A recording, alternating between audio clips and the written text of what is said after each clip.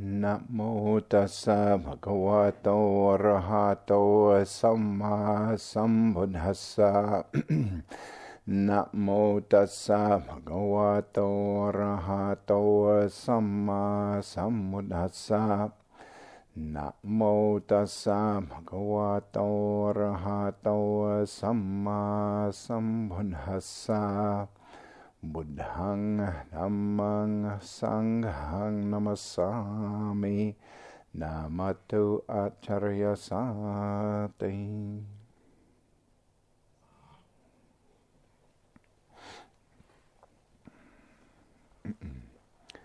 The last thing that I chant is Namatu, which is Namatu is to Namasagan, to revere, to hold up, elevate, pay respect to Acharyati, Acharya, one's teacher, and Venerable Ajahn Liam, who's now Lumpur Liam, getting on in years, who was one of Venerable Ajahn Chah's kind of right-hand monks. And he always used to chant that, and I always liked it, because it can be to the great teacher of the Buddha, or it can be to the teacher, one's immediate teacher. So I always liked that. Ajahn Chah used to do another one that I wanted to memorize before I came, but I didn't get that together. So, but in saying that, one of the things that Ajahn Rao and I spoke about was that people perhaps would be interested in my experience with Lumpur Cha in Thailand, and my intimate relationship that I had with him in his waning phases of his deterioration, not to his death, but prior to that. So what I'd like to do is make an effort to weave some of these things together. My memory is vague in some situations, but I've been reflecting on this, and kind of some stories and things have been coming up. So that's what I would like to speak about this evening. His first trip to this country, as many of you may know, was in 1977, accompanied by Lumpur Sumedho.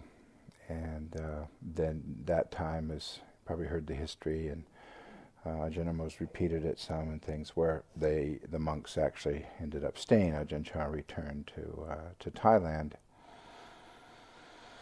and Ajahn Sumedho, Ajahn Anando, Viradhammo, Khemadhammo stayed on.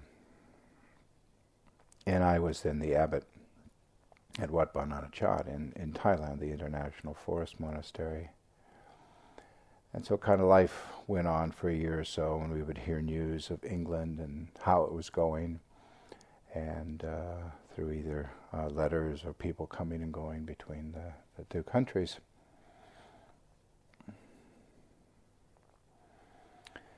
And my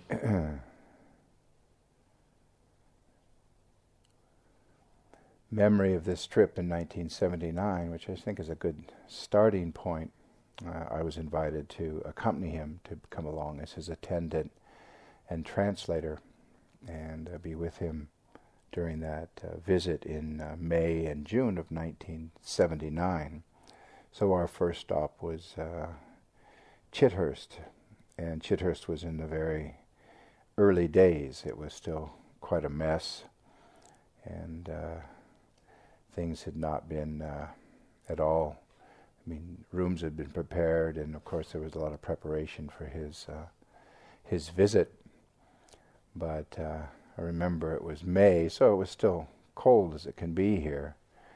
And I think one of the first incidents that I recall is they decided to light a fire in kind of reception room. I don't know what it's called now, but to keep him warm.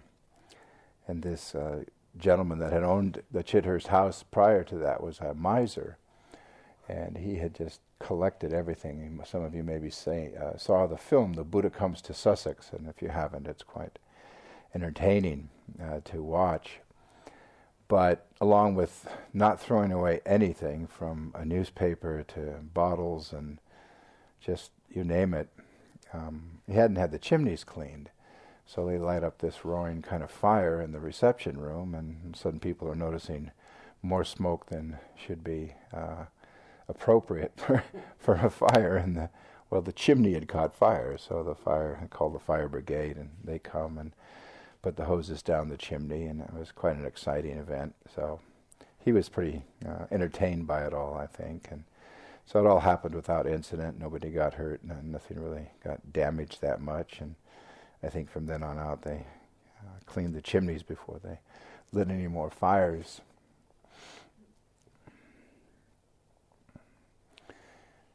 One of the themes that during that trip that is really a striking and that I recollect very clearly is his emphasis, as we've been talking and earlier today Ajahn Amaro was talking about the 5 precepts. And he was almost hammering these precepts at people, not in a preachy way, but really emphasizing the importance of virtuous conduct, of body and speech being virtuous, being skillful, being not harmful. And it's really, the 5 precepts really boil down to how you and I behave and manifest what we say and what we do. So not to harm, not to take things which are not given. So those are physical. The 3rd, sexual misconduct, that's also physical. And then the 4th, of course, is frivolous or lying, fundamentally lying. So that's to do with speech. And then final with drug and drink, anything that would lead you and I to heedlessness. And certainly from my experience with drugs or drink, that it was much easier to be heedless and careless and perhaps break one of the other precepts, do something very foolish when one was under the influence of drug or drink. So he was very emphatic within us, and I believe he also saw that here people were very interested in meditation. And Buddhism, can I have a little bell stick, please? If you'd be so kind. Ajahn Bodhipala, can you relinquish that for me? Thank you. Much obliged. And so he saw that genuine interest to practice, which of course Asian Buddhists in Thailand, to speak specifically Thais, were not so interested in meditation. Their primary function they saw was dana, to give, support the monks, put food in the bowl. And they were quite happy to do that. But he saw here that people were really very keen on practice, but that they might not see sila. So sila, often practices be described, and I don't know any sutta, scriptural resource for this. Ajahn Amaro may, or I'm not sure, but would talk about dana, sila, and bhavana. And that was a great emphasis in Thailand, and he really spoke about it, along with that. So dana, of course, we know is the act of giving and of generosity, of giving a part of oneself, either monetarily or a more personal way, to prepare food, as people like to do, and come to offer to the community, to share a part of one's self. And of course, when we cook and put love and energy, it's really a lovely thing to make that offering, to give. And then sila is our precepts, and the 5 precepts for people in everyday life, and to live and to be able to live in harmony, to not harm each other, and to behave in ways that are unskillful, either by body or speech. And ultimately, by restraining body and speech, we begin to restrain the mind, understand the mind more, because it's the mind that is always the culprit, isn't it? Before I say or do something, the precursor is thought and intention, volition, even if it's somewhat unconscious. So he would emphasize that. And then the 3rd was bhavana, and bhavana usually translate as the action of practice, the actual application of the teaching. So the three were complementary. And so he always carried a cane. And so he would pick up his cane and he says, Tansin Bhavana, เหมือนกับไม้เท้านี้ถ้าจับตรงนี้มันก็ยกหมดถ้าจับตรงนี้ก็ยกหมดถ้าจับตรงนี้ก็ยกหมดมันก็ยกหมดมันก็เข้ากัน So translates as, if you need a translation, he said it didn't matter what part of this cane or this piece of wood here, this our little bell stick, you picked up, that the other two were connected to it. So you couldn't just pick up the middle without the ends, or you couldn't pick up the end without the middle and the other end, and so on. So dana, sila, bhavana were intimately, they were interconnected. And so the emphasis, well, okay, maybe we want to bhavana. Everybody wants to bhavana, so I want to practice, yes, Venerable Master, I want to practice meditation for enlightenment. But then he would say, what about your precepts?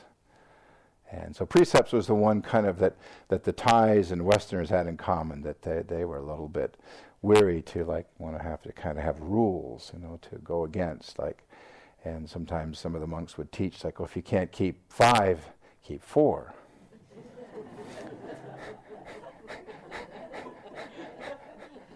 If you can't keep 4, try to keep 3. So we're going downhill real quick, and of course you can't do 3 too. And ultimately, well, can you keep 1 precept? Maybe just don't kill people. Don't hurt anything. And if you can't keep 1 of the 5, then maybe if you can come to the monastery occasionally, that might be. And of course, for simple village folk, that was quite difficult. Say the first precept, not harming as much as their livelihood. I mean, if it moved, they ate it. And I don't mean that in any kind of demeaning or critical way, but that life was very sparse, and so they had their rice paddies, what things they could grow. And the Northeast was very known for being very sparse and hard to grow and cultivate things, so that fish and whatever seasonal things they had, they would catch and eat. And so that was part of their way of life. So the precepts they couldn't, but they could do dana, they could do the giving. And so it's lovely to see now that, like here in this country, we have the 3, I think, manifesting much more. We have people who are already interested in practice, but one can't really begin to practice and not start to realize, well, my everyday behavior is impacted. So if I've done something before I come on a retreat that was unskillful and harmful or unkind in any way, then most likely, as we've been reflecting on things beyond in other parts of our lives, that's going to kind of come up and kind of plague our mind states. It's going to be an agitation, a concern, so that the impeccability that is expected of a monastic, that you and I are required to keep a certain impeccability in our lives as well, what we say, what we do, and ultimately what we think. So I remember being here, and it was hard. It was hard being here because I was American and I hadn't come here to live yet, but I was very self-conscious of my American accent. And of course, I knew a few English people in Thailand, but I was here and surrounded by the English, so it was quite intimidating for me. Everybody was speaking like English, like proper English, Queen's English, whatever. I hear these accents and pronunciations and everything, and I knew that I was very self-conscious of my American accent, but I did the best that I could in translating. And sometimes he would be very emphatic with the precepts, and Sumedho and I used to chuckle about this, because he would say things like, to Thais, it would be very direct, and could be coarse, but not intended to be coarse for coarse sake, but just, kind of the way it is. And so especially the 3rd precept around sexuality, sexual misconduct, sometimes that would be very difficult, the things that he would say, which I still would find difficult to try to find a kind of a diplomatic, if you will, translation of some of the things that he said.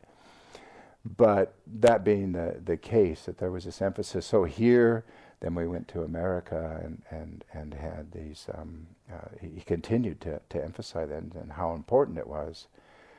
And during that time he had the cane, and so he was beginning to talk about his instability, physical instability, he began to feel unstable on his feet and have some mild dizzy spells and so on. And he really valued me being with him because I was big, I was strong, much stronger at that time, but that he kind of felt comfortable with me rather than a little time out going along with him, that if he fell or whatever, that I could probably help him, support him. So it was a great honor for me to have that opportunity. And then remembering many memorable occasions. And I've never told this story publicly, and I wasn't sure if I would. And I haven't told it that many times privately. And now that I've opened my mouth, I just wondered if I should have. But, we're going to have a timeout. I'm going to consult with Ajahn if I should actually tell this story or not.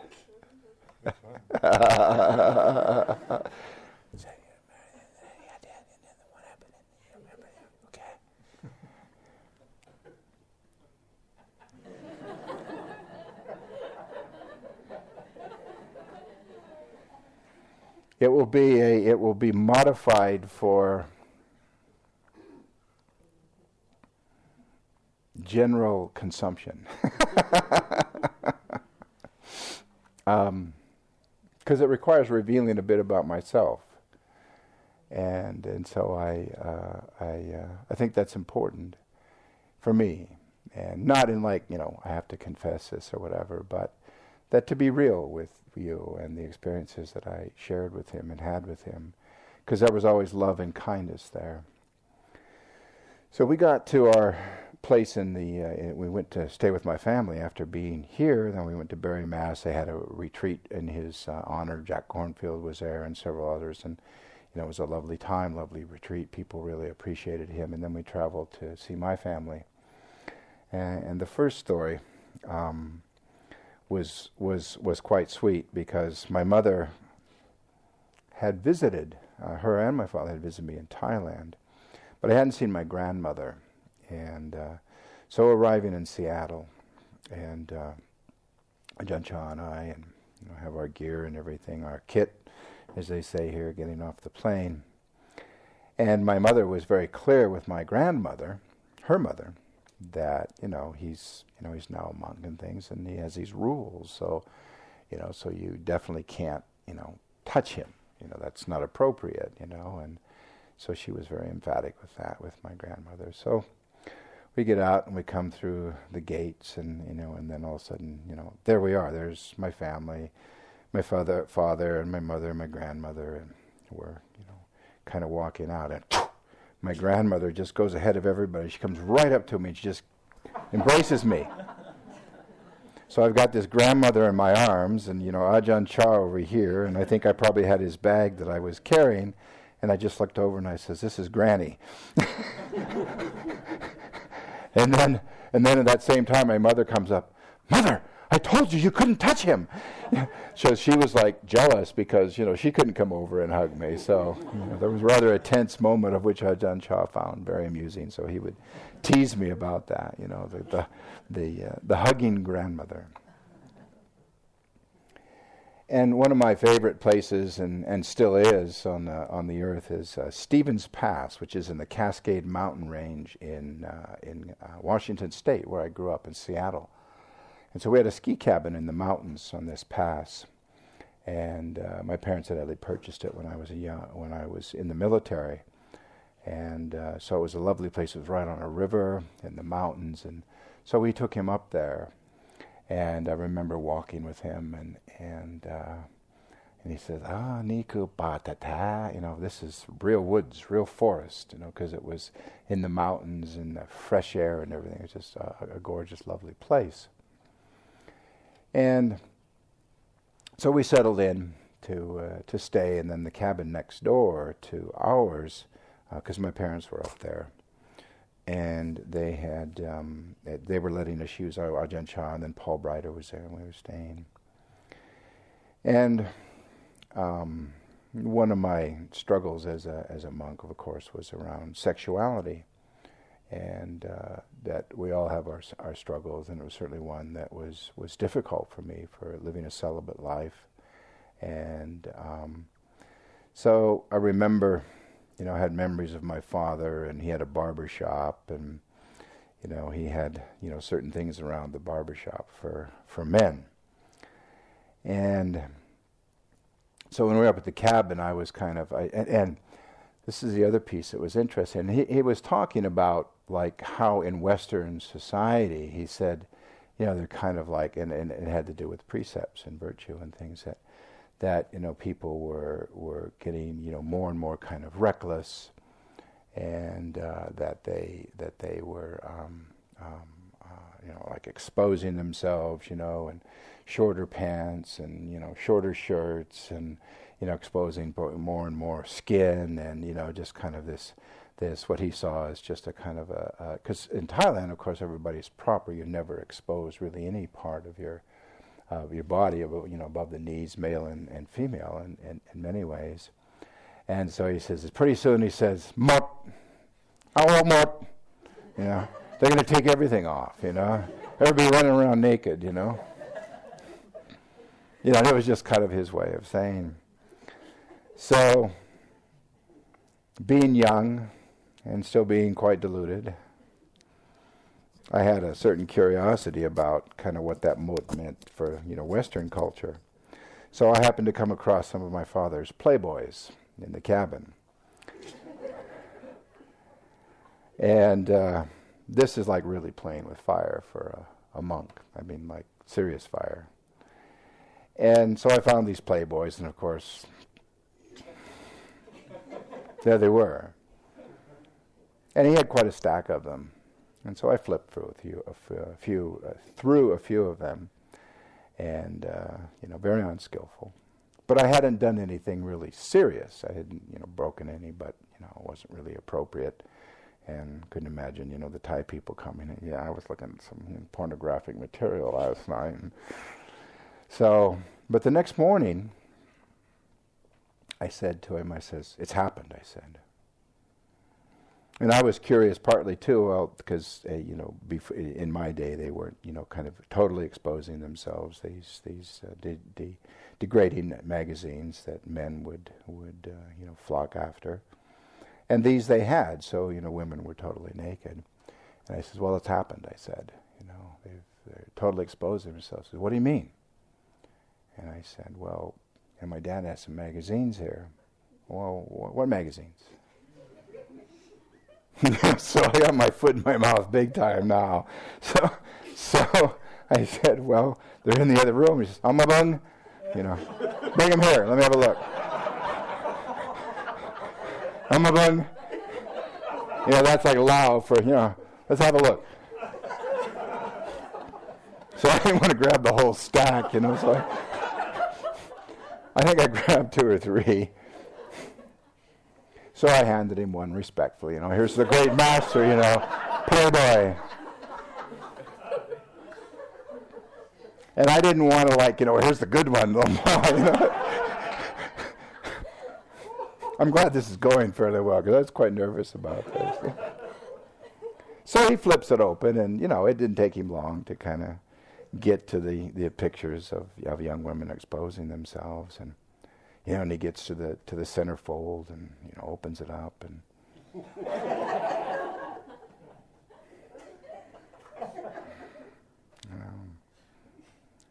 flips through, and then at one point he says, "Like a monkey," and then he threw it down, like in disgust, and he says, "Bye."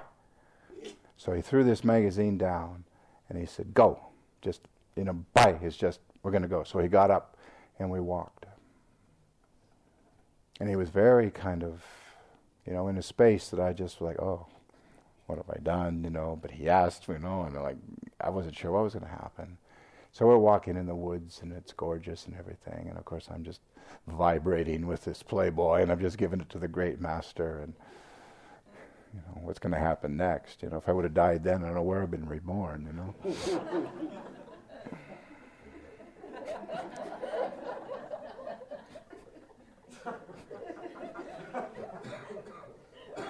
you have to mention In Hugh Hefner's mansion. Yeah, probably.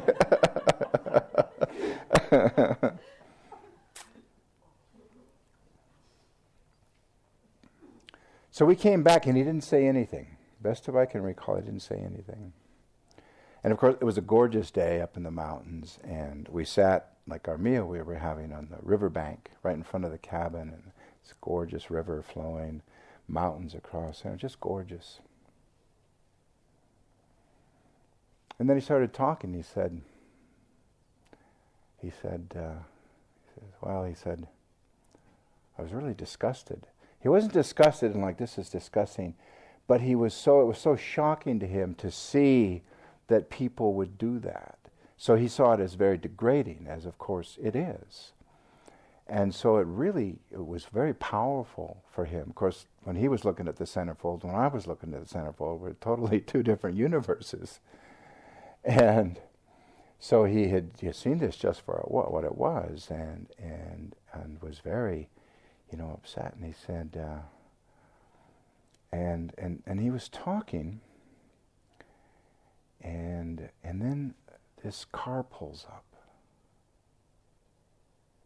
and it was like a minivan, and there were like a car full, maybe 4 or 5, not a lot, of people that had seen him and heard him talk in the city, and they had come up to give food.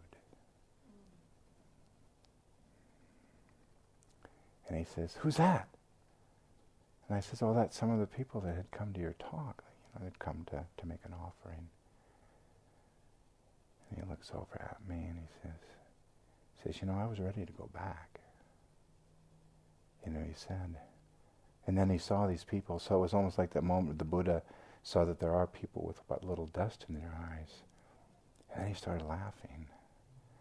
And then I started laughing.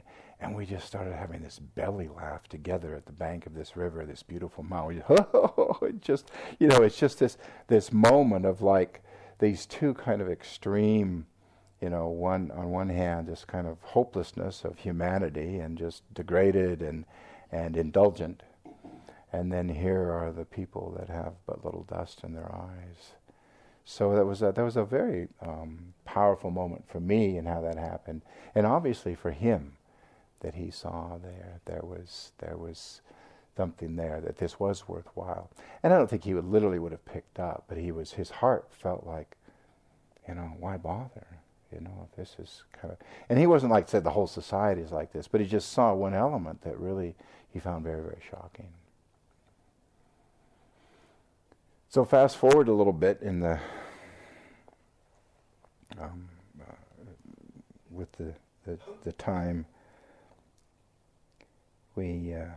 so the rest of the trip was very wonderful to be with my family and for them to be able to honor them and be in our home and stuff. And I feel that my father's suicide years later was very influenced, not his suicide, but that he had met this great master, and I know when I'd been home previous to that, they already knew how to bow, they'd been to Thailand. So my father was like very proud, like when we'd visit, he says, "Well, this is what you're supposed to do with them." So right in front of his friends and everything, I was there sitting, and he'd get down on his hands and knees and do this perfect prostration. He says, "Well, this is how you show respect." And, I was like, wow. And of course they had no reservation about doing that, learning that in Thailand. One other poignant moment was my father was out working, and he was not quite as big as me, but he was very German descent, stocky, strong man. And he was out working around. He loved to putter around this cabin. So he was out moving these big stones, and Ajahn Chah and I'd been walking, so we come back, and here's my dad. His name was Norm. And so Ajahn Chah called him Pa Norm. Pa is like father, so Father Norm, which is in the villages, everybody, it was kind of like aunt and uncle, aunties and uncles. It would be, Uncle Michael and Auntie Ruki and so on. They would, and so he says, "Pa Norm, Kang Lang no?" He says, "Norm," says, you're very strong.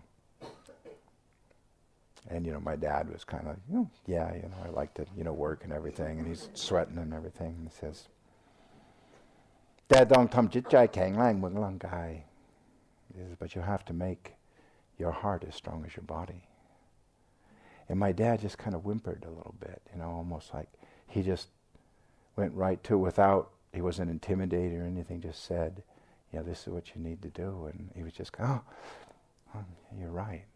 So he saw that. So it was this kind of very teachable moment, Of course, as his son, I couldn't do that. And he said to me when we got this, he says, hands off the parents, leave them to me. I'll take care of them.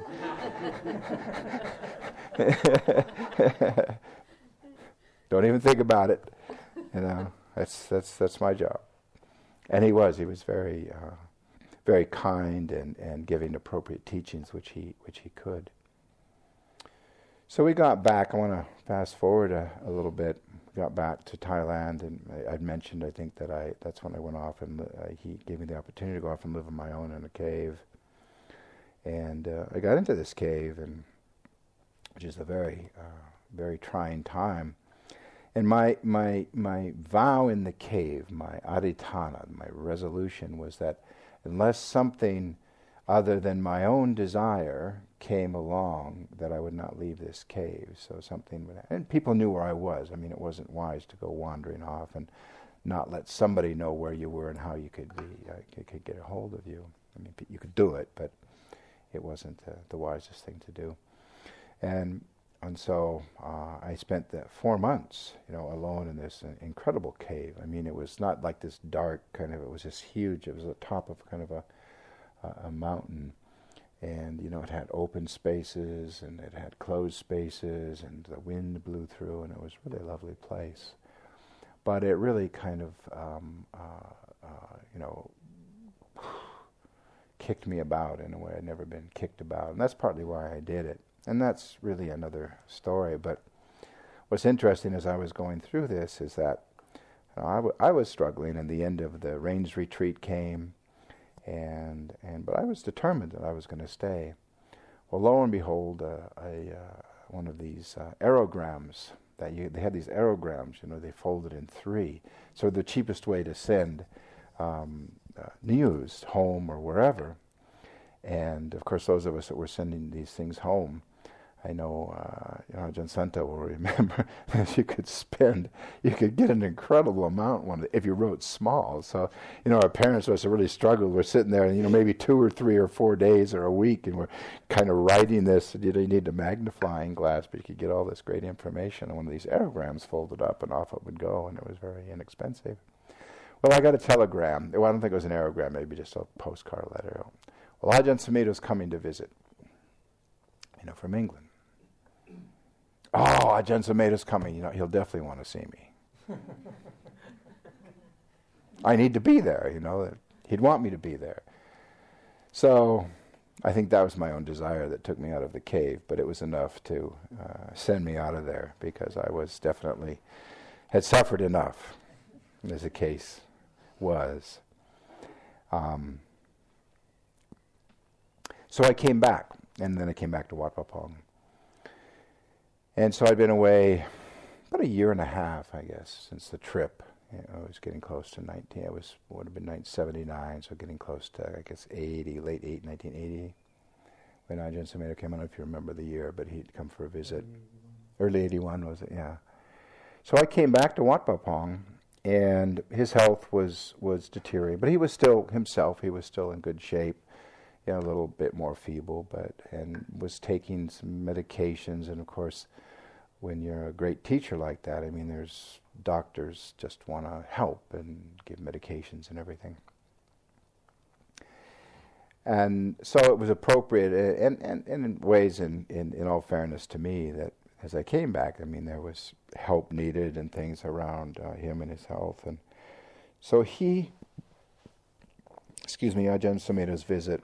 And then it was coming close to the rains retreat, which is like July, August, September, or late June, early July, August, September. When the rains come in Thailand, of course, that's the time where we enter the traditional Vassa, the rains retreat, which dates from the time of the Buddha. The rains, not appropriate to be kind of walking and doing wandering and stay in one place. And that was our, what's kind of become the winter retreat here, although they still observe the Vassa. And as his health was deteriorating, and so it was decided that he needed some rest time. Both he decided and was open to actually taking some rest time, because it was hard for him to do that because he was so giving. So we went up to Tumsang Pet, which is a cave of diamond light, where my little story about the cave of diamond light LSD trip happened, that I shared yesterday or day before. Can't be responsible for when I said what. Everything starts to kind of come together or blend together on the context of a retreat. So, and Kun Yington who was a very wealthy supporter of his, a Chinese woman, a lovely woman, and she had built this big, beautiful sala open-air pavilion on the top of Tumsang Pet, of the cave of the Diamond Light Monastery, and then had built this very lovely kuti for him. So it was on, it had a big veranda so people could sit there and come to visit. And then had a private quarters, was right there, but it was kind of all inside with screen, mosquito screen and windows, and a loo was there, and so it had everything that he needed, a little kitchen, and was really built very, very nicely. And so he had me go up there. I'm not sure who else was there at the time for Western monks, but I was kind of more and more becoming kind of his personal attendant. And this is, I think, where it ties into our aging and choices and things, and which I'll try to, kind of weave into this, because realize how relevant it was in many ways, but unique because we're talking about a great master and a different situation, but still someone who's respected your love and certain decisions that he's making or others are making. So one evening. So we would stay, and people would come and visit. And so it was my job to be the bad guy. I had to say, well, now it's time for him to rest. And the ties are not like if they show up, and this is what he would normally do, and this is part of the reason for his deteriorating health. They show up, and he's just about ready. He'd been sitting there for 2 or 3 hours or longer, hadn't even, got up to relieve himself. And somebody else would show up, and he might just sit back down. And he could sit for hours and just be with people and talk and converse. Just this incredible presence and energy. But, it had an impact. Impact. A physical body can only take so much. So I started to regulate that. Of course, that wasn't very popular. He was always very accessible, and now this big Western monk, is going to say, no, rest time. But rest time. and that's what I had to do, and I knew it, and I didn't like doing it, but I was willing to do it because I was trying to care for him as best as I could. And one evening, we were sitting there, and we had discovered cocoa, black, just dark chocolate cocoa. We already could have sugar, so cocoa we could have. And then we discovered Coffee Mate. And so, the community looked at Coffee Mate and does it have anything, and this whole thing that the Sangha can go through to decide whether this is allowable to have in the evening. We could have sugar. So Coffee Mate, like cocoa, sugar, Coffee Mate, and hot water made this, for a monk that doesn't get hardly anything in the evening, made this delicious chocolate drink. Of course, we all know now Coffee Mate's pretty rancid kind of stuff. There's not a lot of good things in it. And he couldn't say Coffee Mate, so he called it a communist. So one evening, it was Guy, I think, that was there. Anagarika Guy, or, Samaner Guy, if I remember. I don't know if Ajahn Santa remembers. Anyway, so we're sitting there one evening, and it's just the monks. Just a handful of us, myself, and he says to the Samaner, he says, make me a communist. That sounds really funny, doesn't it? In other words, make me a chocolate drink, but communist, that's all the ingredients and everything. So I give him his communist, and he's sitting there and sipping it. And it's gorgeous up there. It's still, it's quiet. The top of this mountain you look up and it's just like you're in the middle of the universe. It's just the stars are so amazing, It just really, so it's still, there's a breeze usually on top of this. So it's really lovely, a lovely place to be. And it was Ajahn Sumedho's favorite place, as a monastery. So he's sitting there sipping. And as we did, I mean, these were some of the most special times to be with him and just quiet and just being in his presence and nobody to be and nowhere to go. It was wonderful. And he says, "Sabay no, Prabhakaro." Yes, we're pretty contented, right, Prabhakaro? I said, "Kapom, Lumpur," respectfully saying, "Yes, Lumpur." Kat yang dio. We're missing one thing. I look up at him and I said, "Ben yang Lumpur." What? Puying. Women.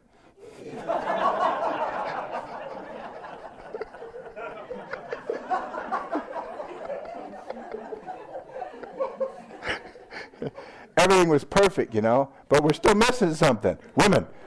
We need women. And of course I knew he didn't say, well, let's see if we can arrange something. But it might have been very directed, as I'm sure Santacito and Ajanamaro were kind of chuckling, especially after now I've revealed the Playboy story. So that it was directed for me a lot. But it was so lovely because only he could say that. And it was kind of like that here's life at its best, really. I mean, what more could one ask for? You have this beautiful place, it's peaceful and it's still, but then the mind can say, well, if it was different and, So it was so funny because he just could be just so direct. Kadyang dio, what's that? Women, we're missing one thing, and he just. Poof. And we kind of chuckled, and he laughed, and everybody laughed, and kind of passed. That rains retreat, he started to go downhill fairly quickly, and he was. I would travel with him. He had a minivan that was given to him by this supporter, and he wanted to travel to all of his main branch monasteries, all of his senior monks, because there had been an incident with one of his senior monks that was very controversial, that he had actually had intercourse with with a village woman, and so there had been all this uproar and everything, and that had kind of passed, but it was still reverberating through the community. And so he wanted to travel to all of his all of the branch monasteries, and it was like he was putting his affairs in order, and that's where I started to realize how relevant this was, because I believe he knew that how his health was, the direction his health was going, and this was very important, the things that he had to say. And because this was so, such a severe kind of incident that had been accused of this, one of his closest, most senior disciples, and I remember going over there with him to the monastery before we got up to the Cave of the Diamond Light, and everybody was looking to him to make a decision. Let's you decide, if he's guilty or not. So there was the whole village, a big turnout, all these people, and we show up, and he gets up onto the Dhamma seat, and he said, you've invited me here to make a decision between this Ajahn and this village woman. He said, I can't do that. There's two people that know, and there's only two people that know. He says, I know where mine's been, or hasn't been. So in other words, he knew he'd been restrained, had not in any way been inappropriate.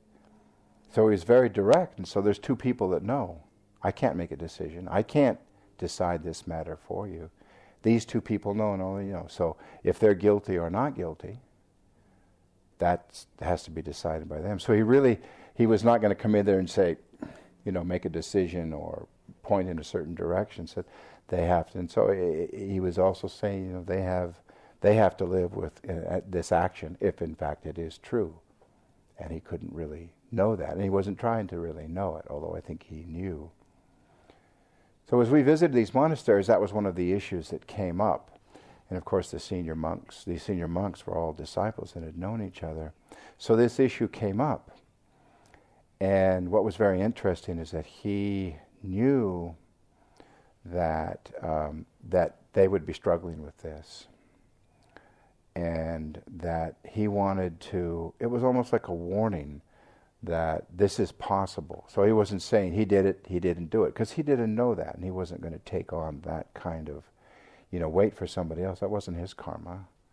That was these two people's karma that were, potentially had this incident. But he really emphasized that this was possible, and that these are kind of things that, could start happening, that to be careful that. And so the whole context now, years later, and this isn't the first time I've had the reflection, but really the first time that I've had the opportunity and felt appropriate to share this. And one other thing he said that was very, very powerful, he said about this teacher, he says, this monk is capable of killing somebody. He just said it. And I just remember it so distinctly. And this woman and this monk, this woman was actually murdered. And as far as I know, he actually killed her. And was eventually disrobed, put into jail and everything. And so I remember this warning that he was capable of this. And it was the one monastery, one senior monk that he never let any of us go to spend time with, which is very interesting. So just kind of see the complexity of this relationship and things. So to all these monasteries, he was like giving his final kind of instructions almost, and things to, be that you'll have to take care of things, although he wasn't saying it. But as I can fast forward in my own mind, see that he was putting certain affairs in order. And I was kind of the one person that was with him through all of this whole kind of time period.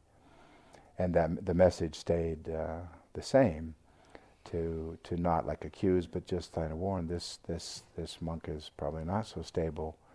And I remember he was, when I'd see him around Luang Por Chah, there was a certain disrespect, and there had been an incident years earlier where he was angry with Ajahn Chah for having said something, and he actually supposedly had a knife and was going to make, Angulimala, make an attempt on the master's life. And his not Ajahn Chah, but this other monk's disciples actually knew of this, were very frightened, so they positioned themselves between this monk and Ajahn Chah. And I only heard this story, but so there was something really deeply karmic kind of connection here with him and this particular monk, and how things kind of unfolded.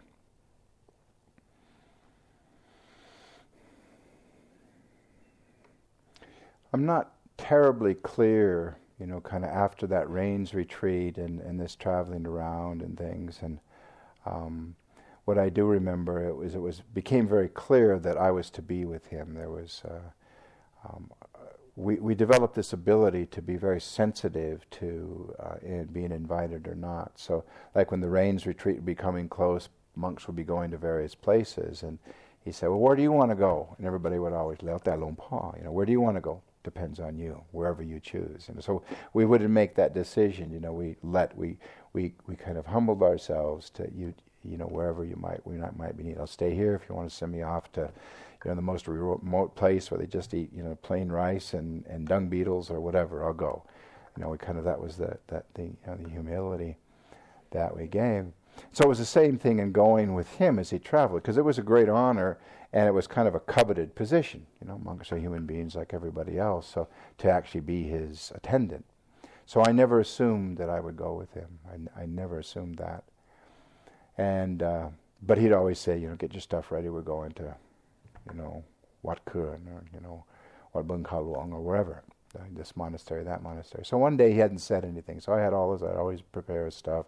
Had his bowl robe. He was all robed up, ready to go, and I just came and put his bowl, and he looks at me and says, "How about you say? Where's your bowl?" I hadn't prepared anything because he hadn't said anything, and I said, "Well, I hadn't prepared it." He says, "Get it."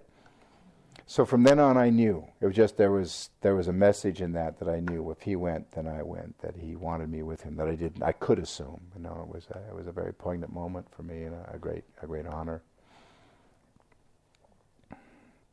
A lot happened from there until his severe deterioration, until he couldn't speak. And as far as words, verbal words, I believe I was with him when his last words, which was no great kind of proclamation or anything, but because I certainly don't remember him speaking after that particular time, but came to the point where we went down for this surgery, and that was one of the most difficult times. And because of this dizziness and things that he was having, that the doctors that he was seeing at the time felt that he had hydrocephalus, which is water on the brain.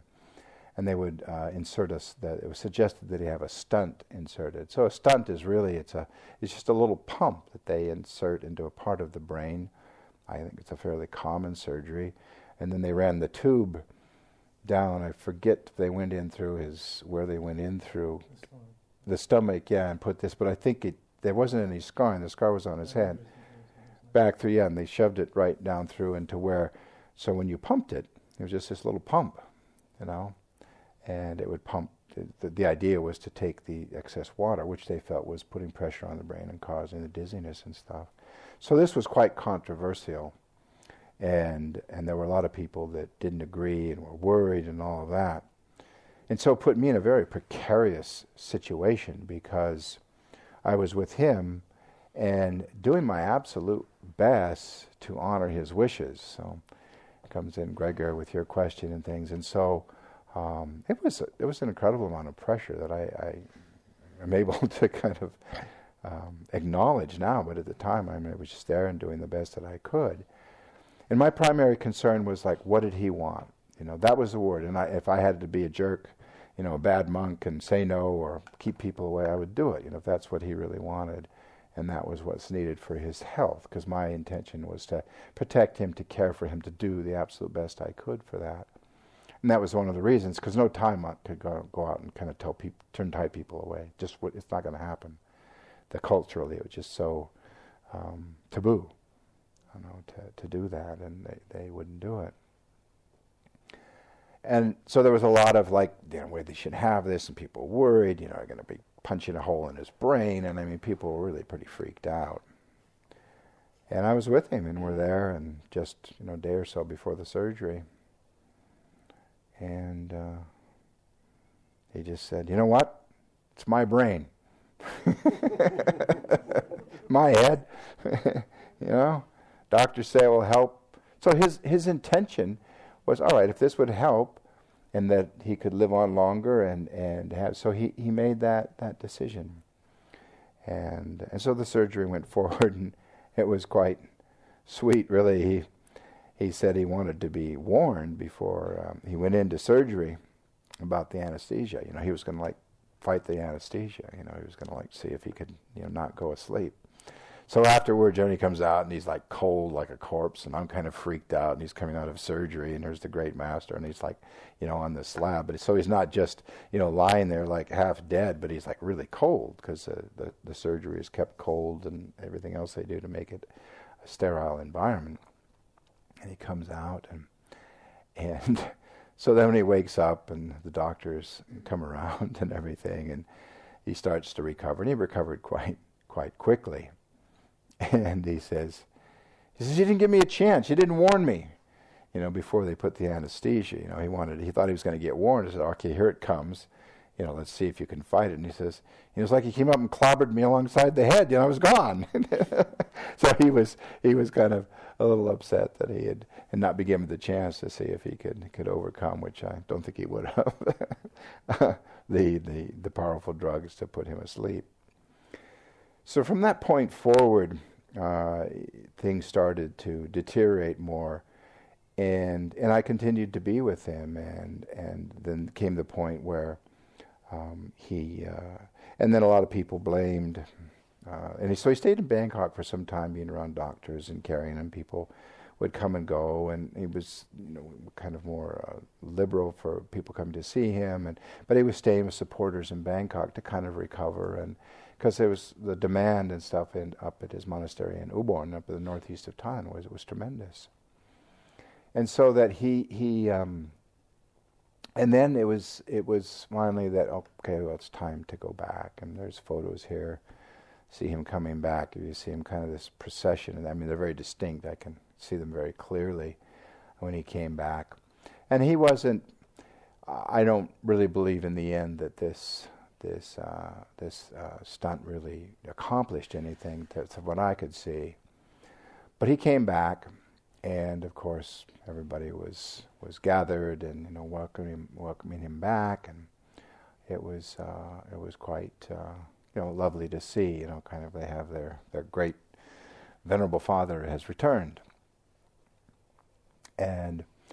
But everybody was showing up with every remedy you could think, So he'd had the brain kind of thing, but everybody was showing up with medications, herbal remedies, and he was an absolute sucker. Bless his heart. Forgive me, Luang Por Chah.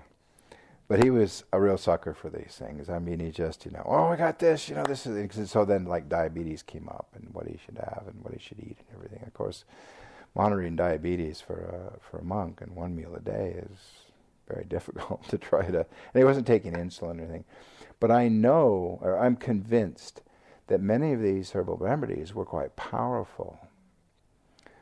And the thing, and I think modern doctors kind of tend to agree that some are open to homeopathic remedies and things, but it's hard to kind of, one of the complaints that I hear, and I heard that is like there's no regulation. How much is the dosage and what is it, and then how much, and so there's not this ability to kind of regulate the dosage. So they were giving these remedies, and I remember one day they boiled up this thing was for diabetes, and he knocked it back, And I think actually his brain got starved to some extent. I don't know, but I just thinking back, and I remember at the time thinking, I think that had some impact, because it couldn't really know, because then there was a point he really seemed to be less stable, less clear, and we'd say we started to kind of lose him, where certain things begin to happen, and I don't feel appropriate to say some of the things, but he started to become an old man and get somewhat forgetful and things, and so it was really very difficult to observe this and be there, and then be in the middle of people wanting to help him, truly wanting to help him, and we had our kind of marching orders from the doctors in Bangkok. So these are his meds and everything. So we had a regimen of medication, but here's people coming in and intervening. And once we were up there, I mean, it was kind of out of my control. I mean, other than like getting a rifle or something and standing at the door. I mean, people were coming, and I just kind of had to back off at some point. Wow. So it had to play itself out. I mean, this was all part of his greatness, his karma, and everything. And so I hope, in some way, I'm honored and humbled to be sharing this story. And so I'd like to continue a little longer. And so what happened was, then we got, and I shared this at some point. Maybe it was the aging weekend. I'm not sure, but there came the invitation from the king and queen that inviting him to come back to Bangkok. And he'd already said, "Mo po lao, I'm done with the doctors. No more, leave me be." And so that was the point where things changed. And he had said that, but then he no longer was really able to speak for himself. So this invitation came. So the elders met and made this decision. Did I talk about this? Or was that the aging weekend? Did I talk about this already? Did I? Yes? A little bit. Huh? Yeah? A little bit, yeah. Well, anyway, the decision was made, and it was basically that they really didn't feel, it was kind of like them being able to say, no, you can't come and see him, is that they felt that this invitation was coming from the highest in the land, next to the Sangha Raja, the Supreme Patriarch of that they really had to honor. And so they said, well, we should let him go. And of course, he wasn't in a position to resist. He was really kind of at the mercy and the kindness. And of course, it was all coming from loving kindness and wanting to do their best. But I remember, and I'm kind of remembered and spoke about, and we'll go down in history for this, but it was quite touching, and I'd like to share it with you, because I kind of forgot about it, and people would say it, but it was a very moving moment. So he was less stable, and sometimes, just to move forward would be difficult. So of course they had internal jets, airline service within Thailand, from Melbourne to Bangkok, and you could be there like in an hour or something. The train was like all night, so there was no question we were gonna fly him to Bangkok. So everybody comes out to see him off, and so we get to, and this was, plane just on a tarmac, and the stairs go up. So we got out, and everybody said goodbye, and so we're getting to the base of the stairs, and he's really reluctant, and I think almost incapable of going up these stairs. And so here I am next to him, trying to encourage him. I was like, "Oh, Paul, we need to go up the stairs." And it was I don't even remember that he said, "Well, I can't do it," or "I don't," whatever. And I just said, "Well, here we go." And I just reached down and picked him up, carried him up the steps, this flight of stairs, and into the airplane, and put him in his seat.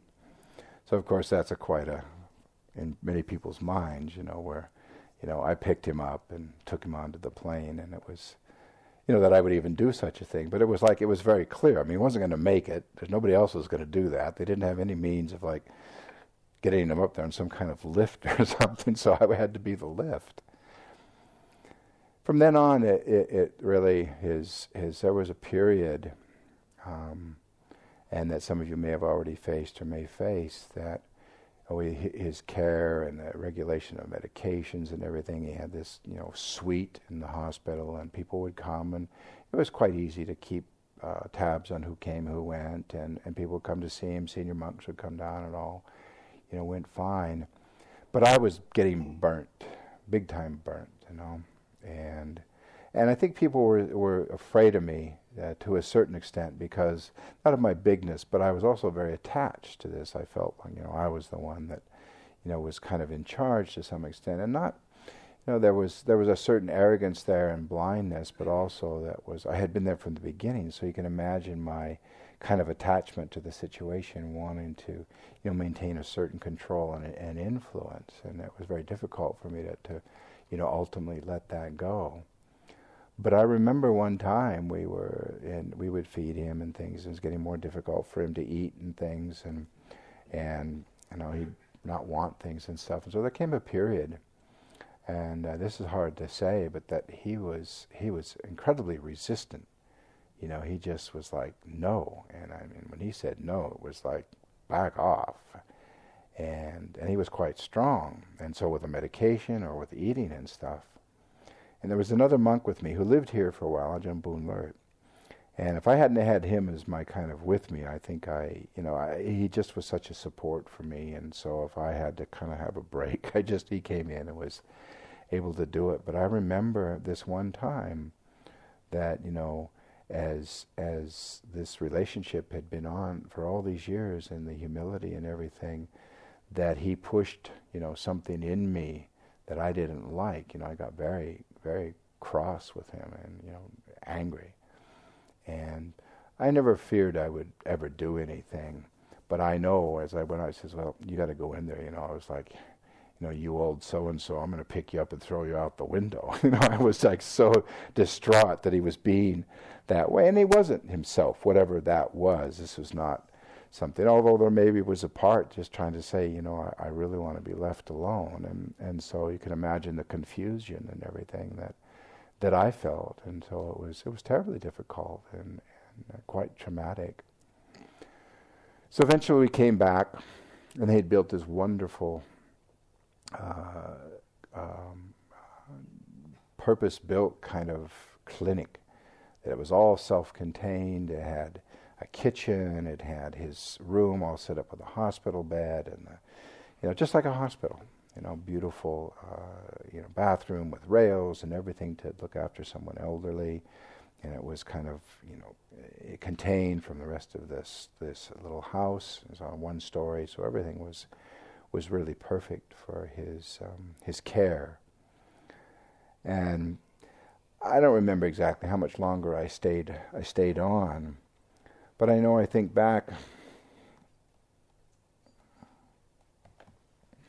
and I feel very humbled and honored that how I helped set that up, and the peace that I had in it, that I felt I really kind of set it up for a routine to begin, and for the next 10 years to unfold, and for his care. And the care was just incredible. It was just, we never had to use a catheter, or even, they'd sometimes for a male they'd use a condom and a catheter tube.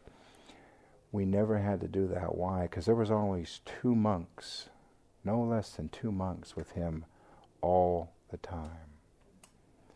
So if he even, trickled a little bit, and he'd move, and the urinal, the male urinal would move with him, and if there was anything, it was cleaned, and he was cleaned, and it went out and came back. And so the care, if you can imagine it, he just had like this perfect care, this such love, and everything was always with reverence, looking after this great teacher, this great master. And so so it was hard for him not to live because of all this care. A bed sore, don't talk about a bed sore, even a little hint of it, because we'd turn him and everything was kept clean, and he just had this perfect care. But in the end it was somewhat sad, because to actually feed him, they got these big syringes in the end and put these tubes at the end of the syringes, and everything would be osterized into to mush, so they could feed him. So you got good at like feeding him. You'd have these big syringes, and you kind of, I think some of the funny commercials, you'd kind of come in and say, "All right, here's another bite." You squirt it in his mouth, but you had to be just right, or you cause him to choke. So there was a lot of skill in getting him to eat without putting a tube in and everything. But so when I left, he was still voluntarily eating, but was not communicative in a verbal way.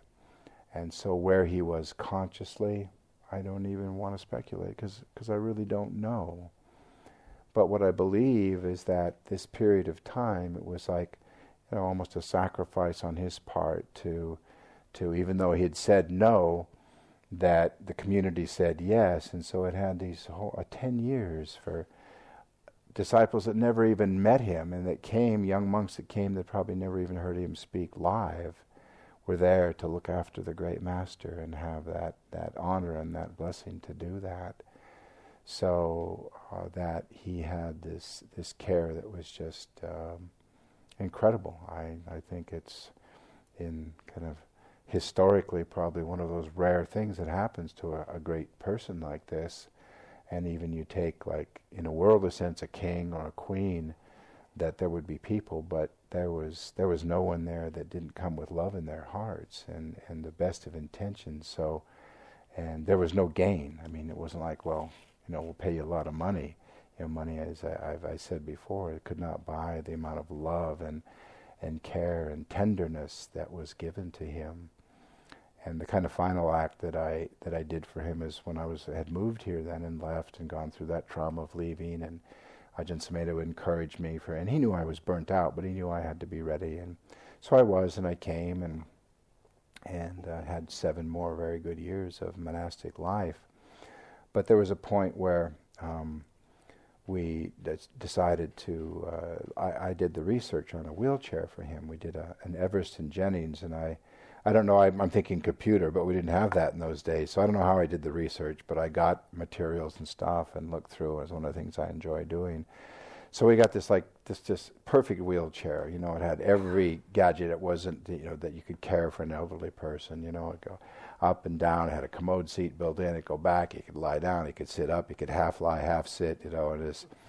And so we got this whole thing together and put it together, and we, raised the money for it. We got it.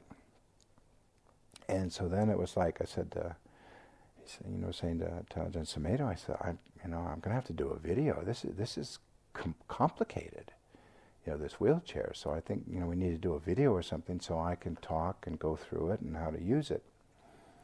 Well, Ajahn Sumedho, bless his heart, and he thought about that, and maybe it was just the next day or whatever, and he says, well, Prabhakaro, he said, there's been enough money here that you could actually accompany the wheelchair to Thailand. And I was like, oh, how perfect, I'd kind of put this together, and, what an honor to carry this great offering to the Master in Thailand. And so it was wonderful because I brought it, got it there, and unpacked it, and showed the monks, and, it was perfect. It was everything, he couldn't not, it was like the perfect meditation, he couldn't but if we wanted him perfectly straight, he was perfectly straight, if we wanted him half back, he was half back. So, but yet it was so comfortable and for his care and looking after him, and of course he wasn't walking at that point and needed such a kind of piece of equipment to be instrumental in his care and well-being. So that was kind of my final act, and that was my final trip until he died many years later, because I came back here and stayed until 1991, and then he died. Was 92, right? January 92. January 92 on my birthday. It was January 16th, and so I went back for his funeral. Then a year later, so that I hope in some way this is the story has never been told, and I don't mean that from the deepest humility in my heart. And Anjada had encouraged me, and I was thinking, I says, I don't know if I want to talk about this, and I don't know. It wasn't anything other than I'm not sure how well I can piece it together and what parts to weave in and so on. But I certainly feel that I think it's important to know kind of the human side of what went on, that everyone here can relate to in his care and love, and each of us in our way has this love and care for people that we care about and care for, and that we need to make decisions and choices. And of course maybe that's an example of some of the most complex, and as complex as it may get, but that it all unfolded, and that he when he died, and I've never really heard the kind of final days of his life. I know he was in pretty rough shape, and in the end, and so one might argue that, oh well, they really kept him going longer than they wished to, and everything. But that point where they said, well, let's go back to Bangkok for the King and Queen's doctors, that was the point. And I think that's important to note, that there was no turning back then. At what point it's kind of like, when do you shut off the machine kind of thing, who's going to make that decision? And so these are these are literally life and death kind of situations that we all will face with our loved ones and ourselves. And so in the context of this wonderful period of time we're sharing together on these very pressing matters of birth, aging, illness, and death, that I hope that everyone is compelled to look more deeply and to put one's affairs in order as much as possible. I've been trying to call my mother, and I'm not sure what I'm going to say, and I know I could get a text, email, whatever, from my sister, and it's not like it's touch and go kind of, she's at that point, but it could. It's just she's at that point in her life. So I was feeling the context of the retreat, and it's really hard to time it, because when she gets up and this assisted living and the time here and the kind of energy I have after a day long. So the best time to give my mother as a call is after everything's happened here, like 9:30 or 10 o'clock, and of course I'm just full of energy to call my mother. So, but I've been trying to. I tried earlier today, and just wanting to say hi and see if there was anything I could say other than just checking in with her and tell her I love her. So I think that's enough for this evening. Thank you for being here, and for bearing witness to this story, and I give it with great respect and honor to a great teacher who all of us revere in some way. Those of us that were very blessed to be in his presence for a time, and that he lives on in all of us, just like the Buddha does, and the teachings and what we've been given. So, thank you.